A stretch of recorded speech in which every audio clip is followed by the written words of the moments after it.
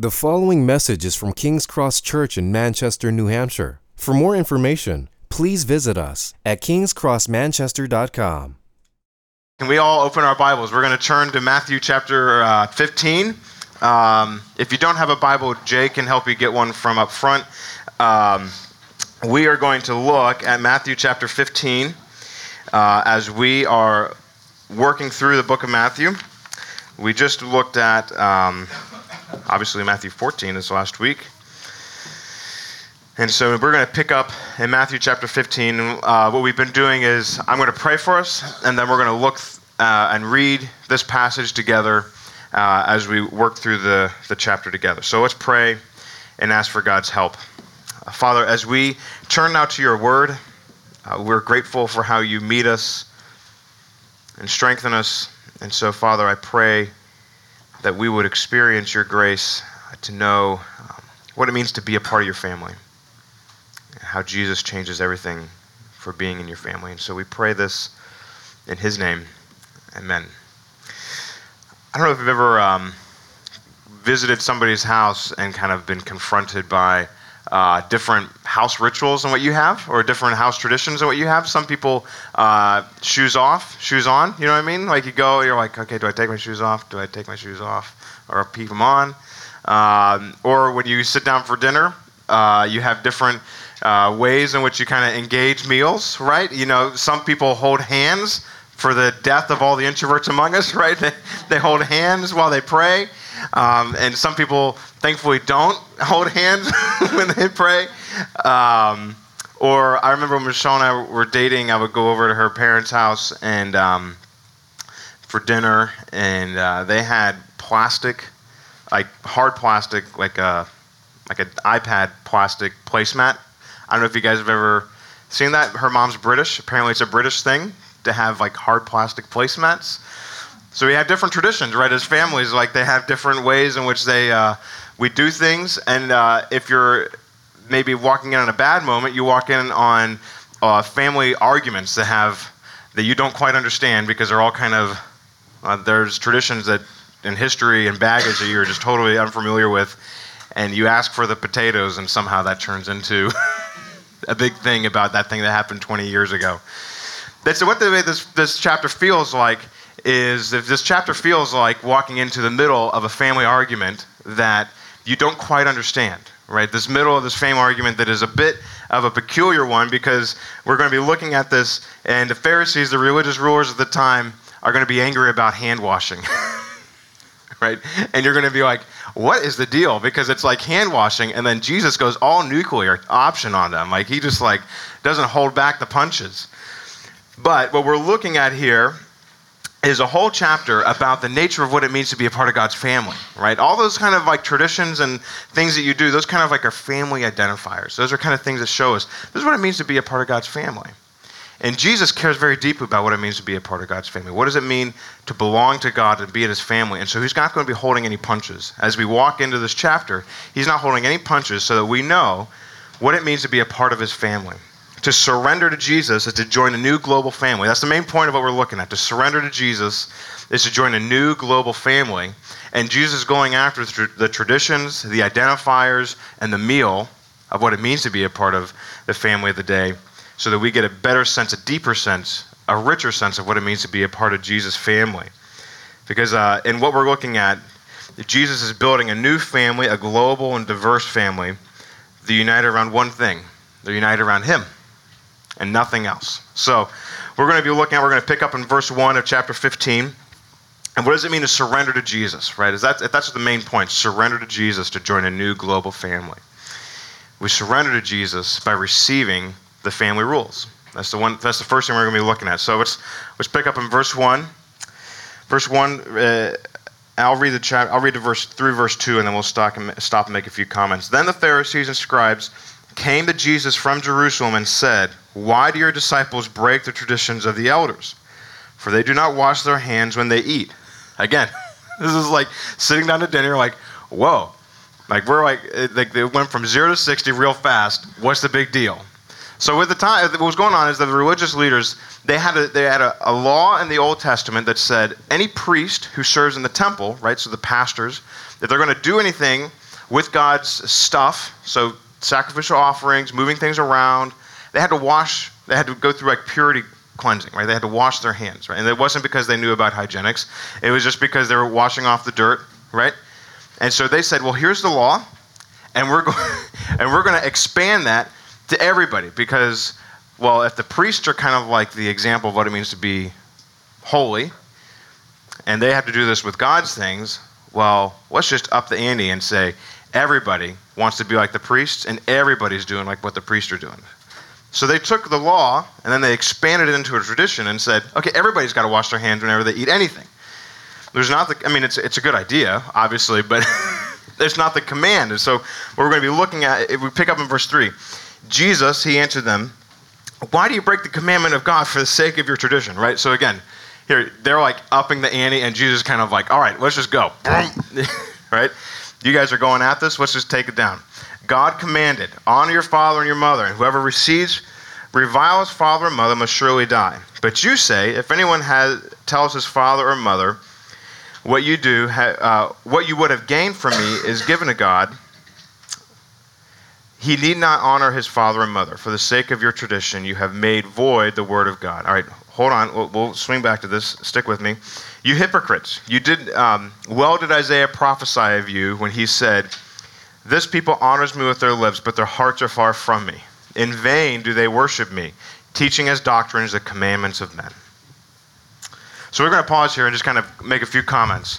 What was going on is Jesus is responding to their thing about, all right, you need to wash your hands before you eat, because they were saying that's what God commands. There's a whole tradition, and Jesus was saying, okay, that is a whole part of a tradition that is supplanting God's priorities for people's lives. And the way he did that is he kind of went around them to this other argument, because they developed this tradition of, so the fifth commandment is honor your father and mother. That's what Jesus is going after, right? Honor your father and mother. And they had made this tradition of saying, well, you know what? If you have all this money and possessions, and you commit it to the temple to belong to God, sorry, no retirement for your parents, right? That's the kind of the way it worked. You follow what the commandment was, honor your father and mother, and the way that would kind of work out is you take care of your parents and their retirement. And the priest had said, well, if you really want to give your money to God, that would be a really holy thing, because we'll get that money, right? There's a little bit of a self-interest on the priest's part. They would say, well, you can dedicate that money to God, and then you can't give that money to your parents because it's been dedicated to God, and you don't want to take stuff away from God, do you? Like, that's kind of the way the tradition worked, and it was taking one thing, yeah, we want to give to God, and it was applying it in an oppressive and suffocating way, right? Because they kind of became spiritual loan sharks, right? They were saying they were suckering people into giving up their money to God, but then they were that meant that they were no longer fulfilling the commandment to honor your father and mother, right? That was the purpose of the command, was to live out life, to serve and love your parents.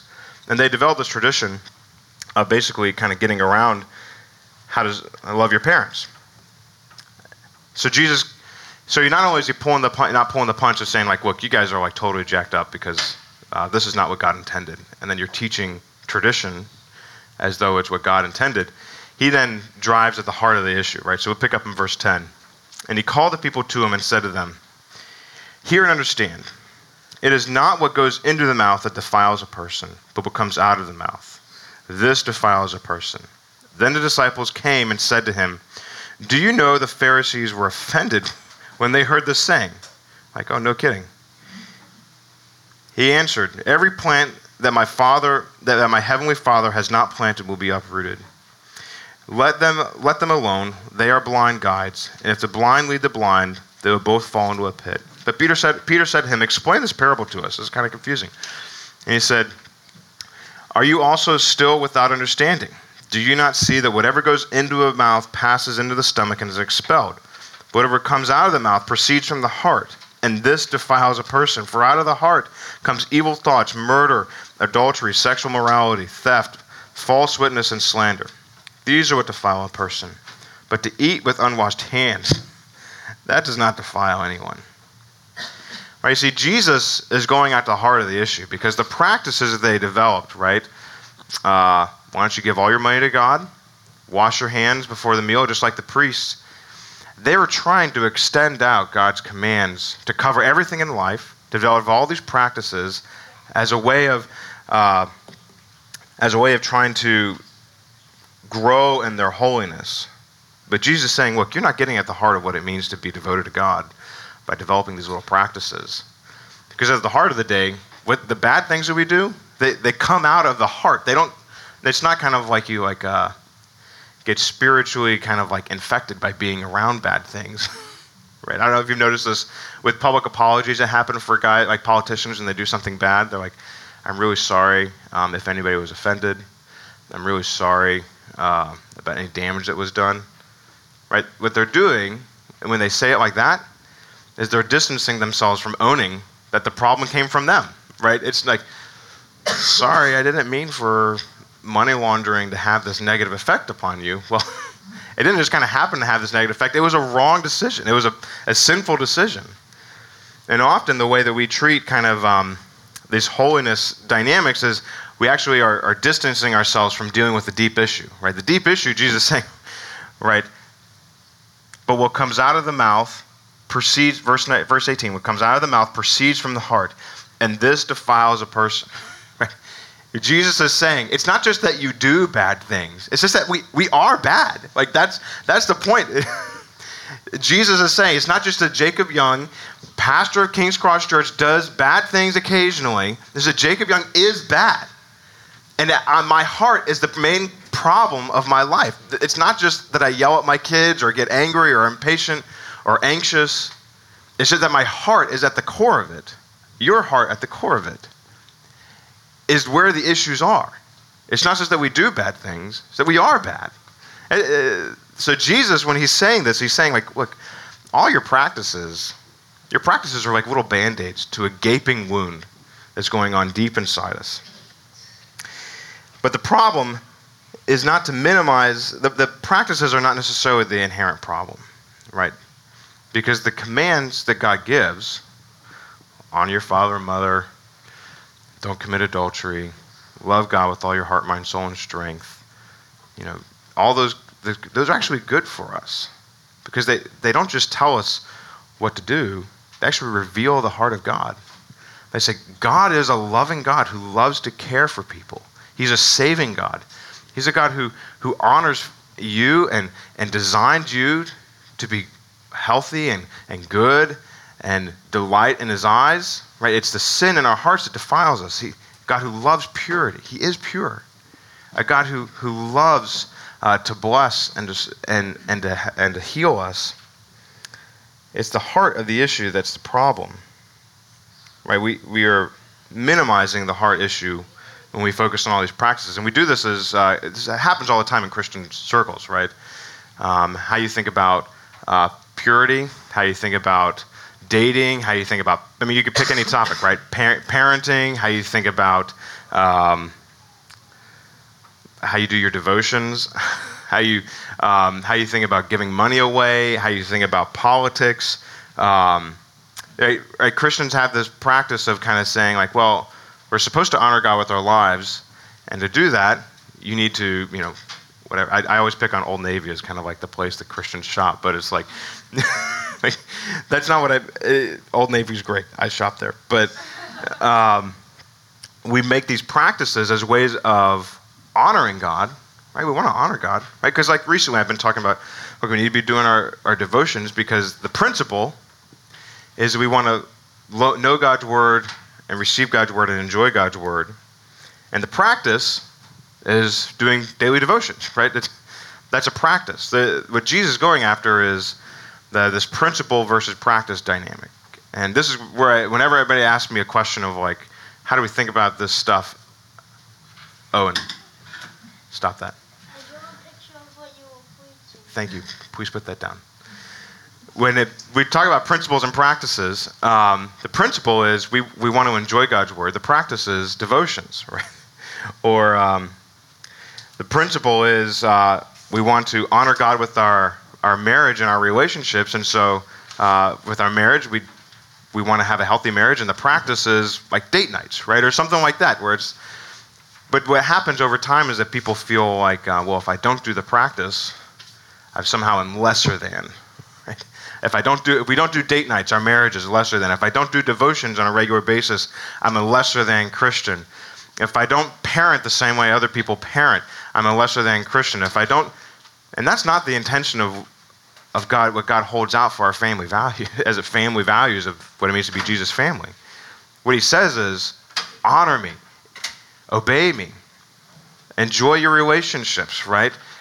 Protect those around you who are weak. Those are the commands of God, right? Love the Lord your God with all your heart, mind, soul, and strength, and love your neighbor as yourself. The way we live that out, it's kind of an open-handed issue, right?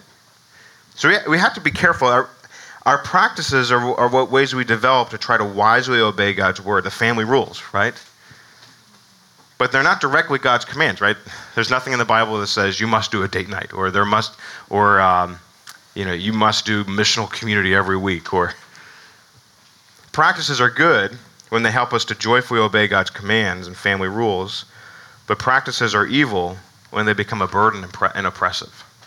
Right, so we want to be careful about this, guys. We want to aim towards growing together, but we want to be open-handed about the way people practice applying God's word in their lives. We've got to be real careful about this, because like I mentioned, we see it all the time with schooling preferences or parenting or political views.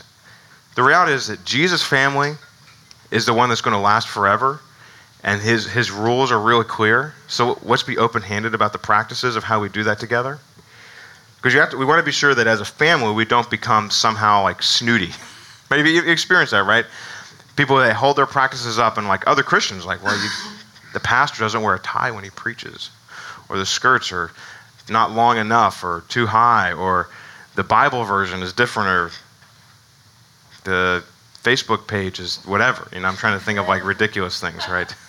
But we want to be careful that we're aiming at God's rules as our family dynamic, as receiving God's rules as our family rules, and not just exalting family traditions into family rules. You guys following what I'm?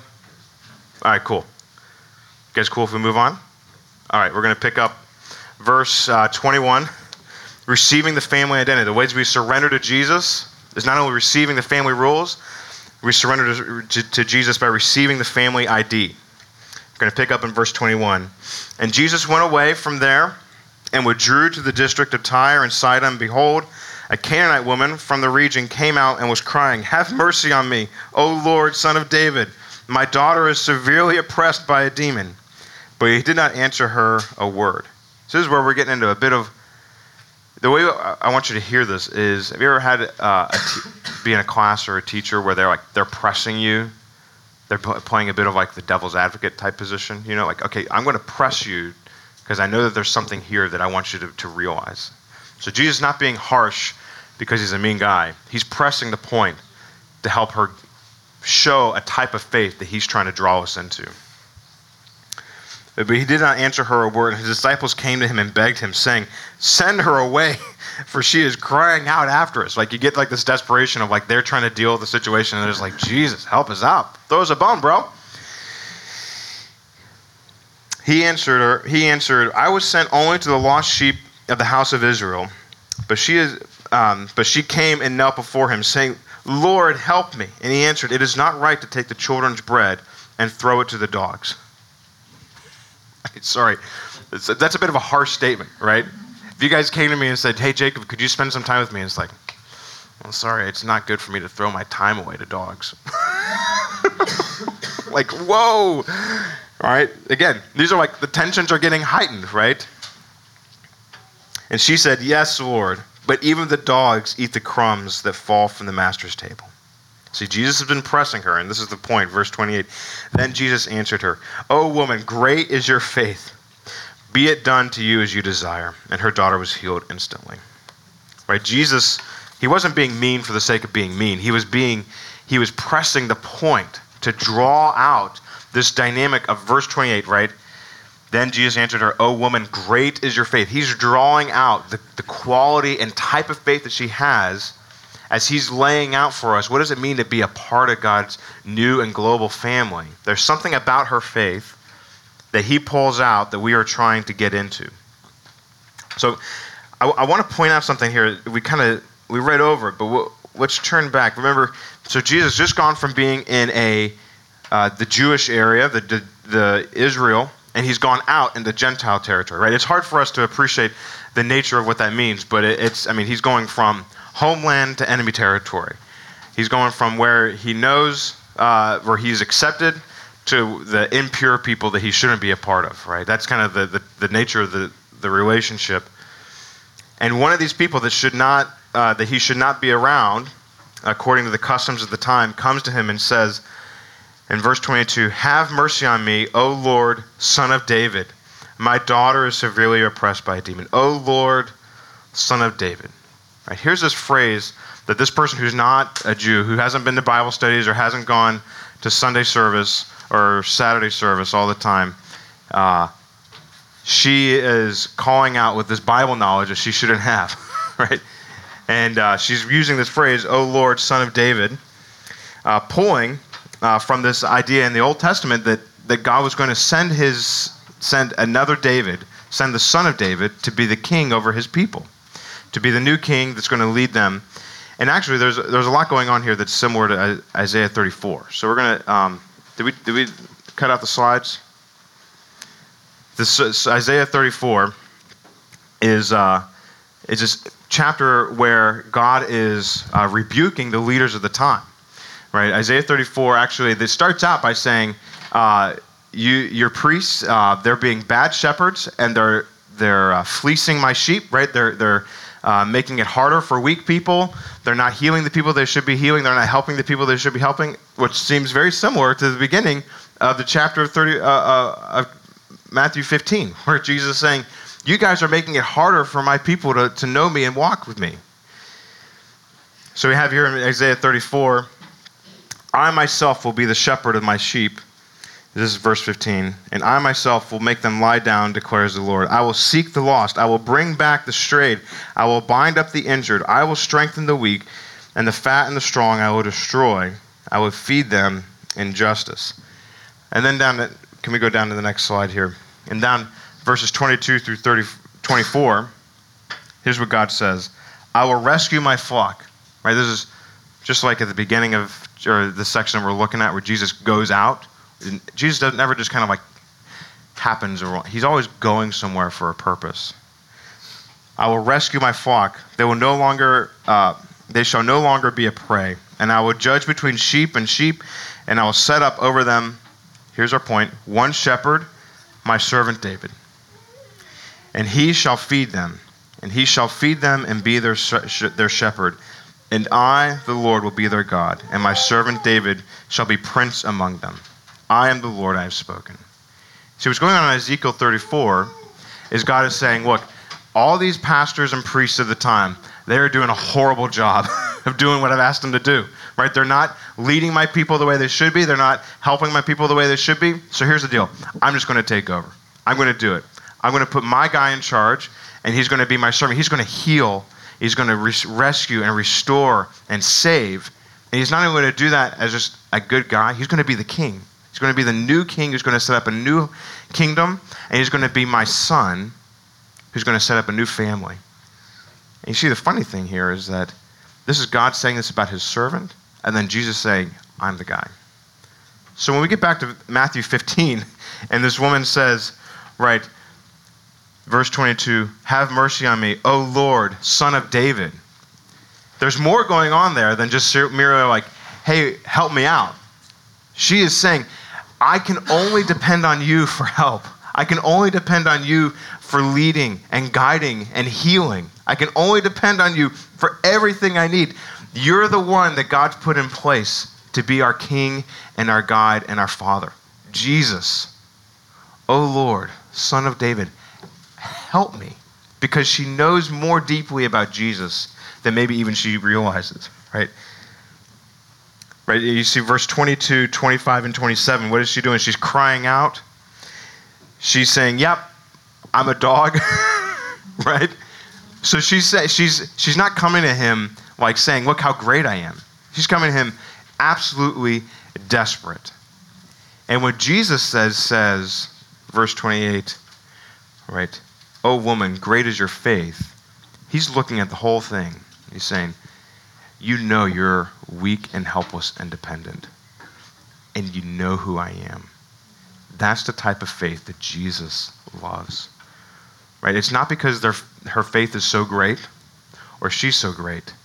It's because her faith clings to and is set on the object of her faith, which is who? Jesus.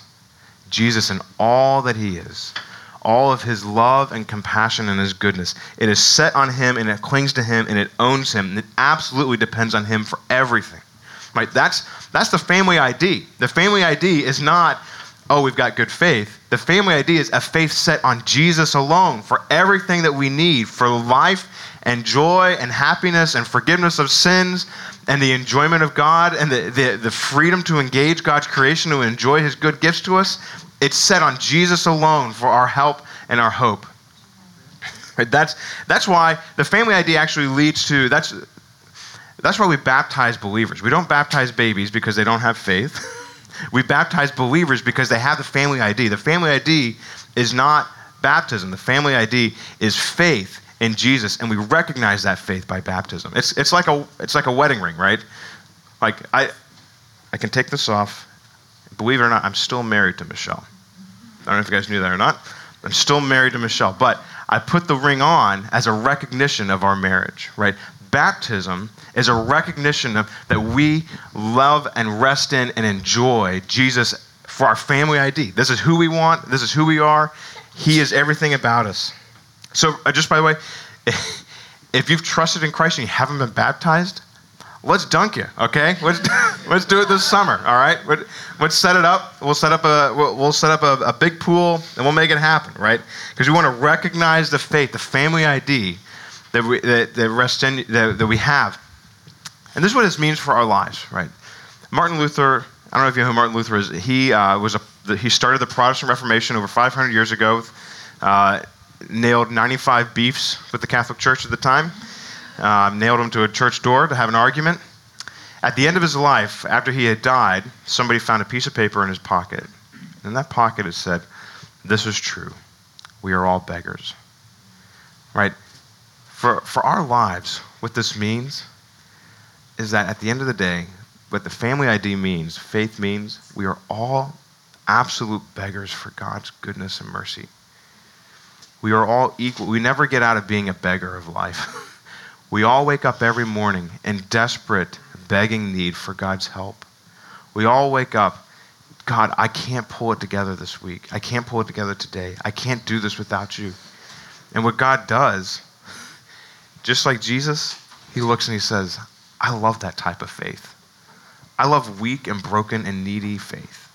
God says to you, I love people who are beggars and needy. That's the type of people that Jesus loves to bless. So as a family, a church family, you're never going to get out of needing faith for Jesus. You're never going to get out of needing a begging faith for God. Would you just help me for one more day? You're never going to grow out of being a total beggar for Jesus' help. But you know what? Jesus is never going to outgrow his love and compassion for you, his love and desire to help you, his love and desire to give you mercy. Right? So what is it that you're facing this week where you're like, Jesus, I just don't know if I can do this week? The pressures, the family tension, relational problems, the work problems, maybe the not having a work problems. Jesus looks at that and he says, I love that type of faith. I love the faith that needs me because it depends on me to provide. It shows that Jesus is the one who's the winner at the end.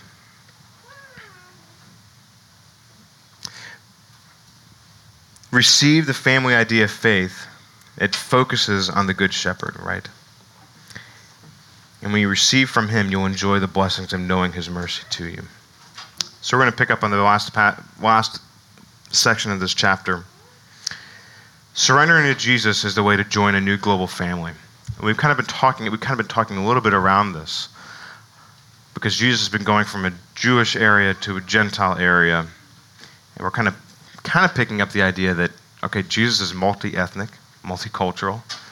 But we're going to see it more clearly here as we're looking at receiving the family meal as the third way that Jesus holds out for us to surrender to him.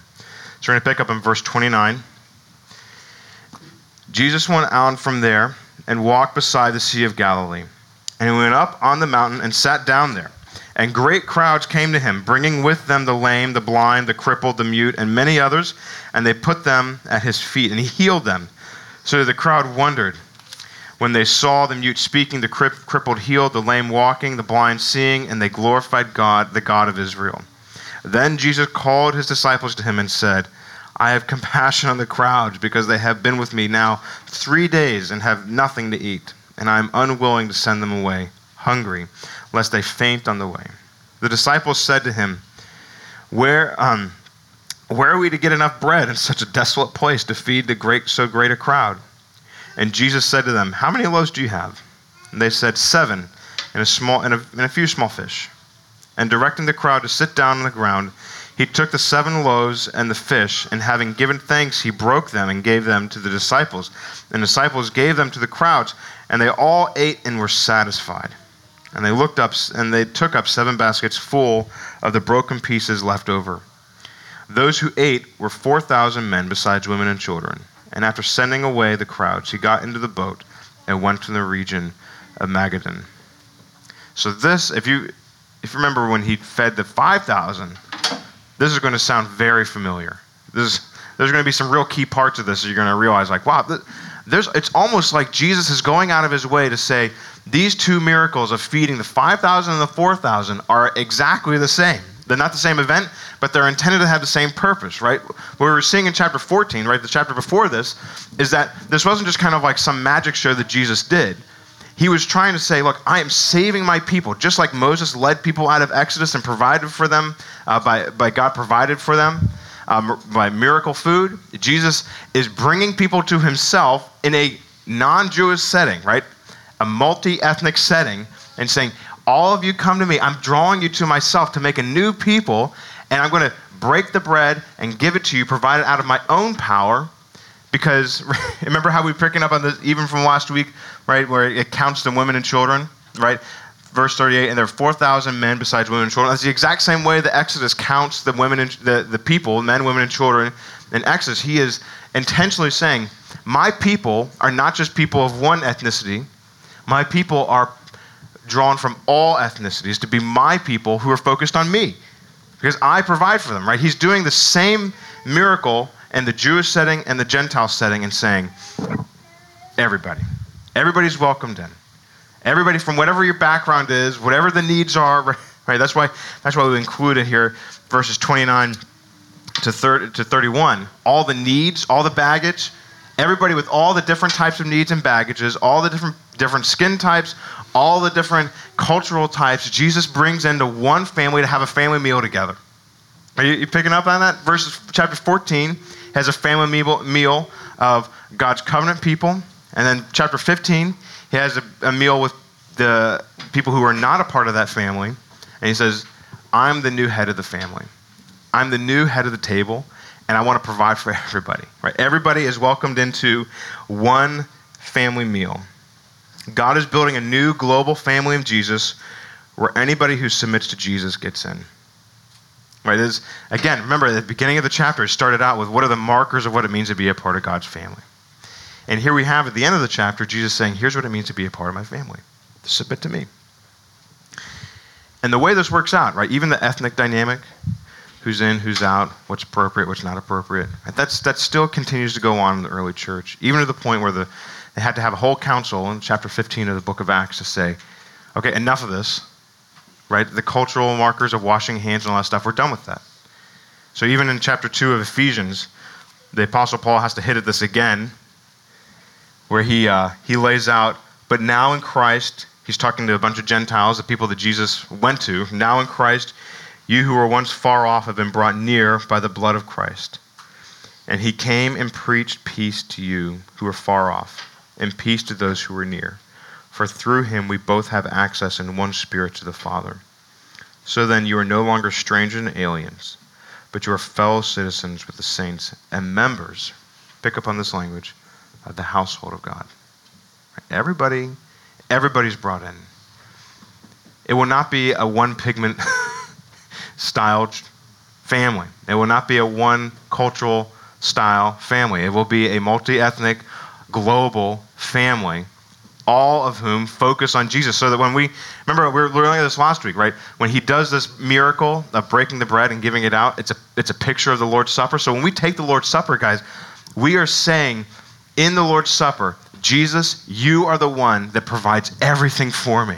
You provide everything for me, but it's not just a personal thing. Jesus, you provide everything for people who look to you and depend on you. And we join a global family meal, right?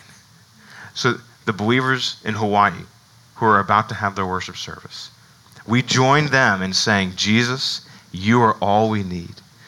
To the believers in China and the underground church, we join with them and say, Jesus, you are all that we need.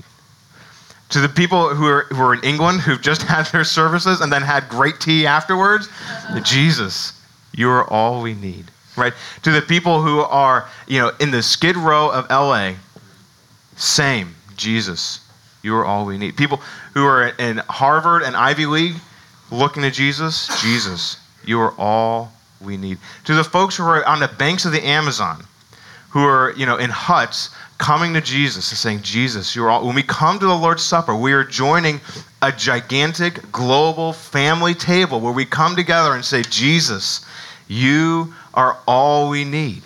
We do so when this isn't just kind of something we do, kind of like, okay, Jacob says we're supposed to do this ritual thing. No, we are saying something to ourselves and to our hearts that not only is Jesus all we need, he gave himself, he died in our place to make us one with himself, but he died so that we would be part of a new global family in him. So we are proclaiming Jesus is our identity marker. Jesus is our family meal. Jesus is the one who gives us the family rules, because Jesus, not American culture, not European culture, not one brand or another. Jesus alone is the one who defines us and brings us together. Right? You guys, just so you know, America will one day be a footnote in the history of God's work in this world, and there will be a whole chapter, maybe even a whole book about this woman's faith, right? Where Jesus says, Jesus answered to the woman, great is your faith, right? Jesus does not say, you are so great, America. Jesus says, your faith. Because who does it hang on? Jesus. Jesus alone. So when we look at this chapter and we say, surrender to Jesus to join a new global family, it's not about how great we are. It's about how great he is. Let's pray. Father, as we look at this work, we pray that we would be just like these people in the crowds around Jesus, that we would glorify you. We love you, God. We thank you for what you have done to us and in us in Jesus. We thank you for how you've healed us. We thank you for how you've made us your family. And so, Father, we pray that we would enjoy being in your family because of who Jesus is. Amen. Thank you for listening to this message from King's Cross Church in Manchester, New Hampshire. Please feel free to share or distribute this content, but do not charge for it or alter the content in any way without permission. King's Cross Church exists to treasure, proclaim, and grow in the gospel of Jesus Christ. To find out more about King's Cross Church, please visit us at kingscrossmanchester.com.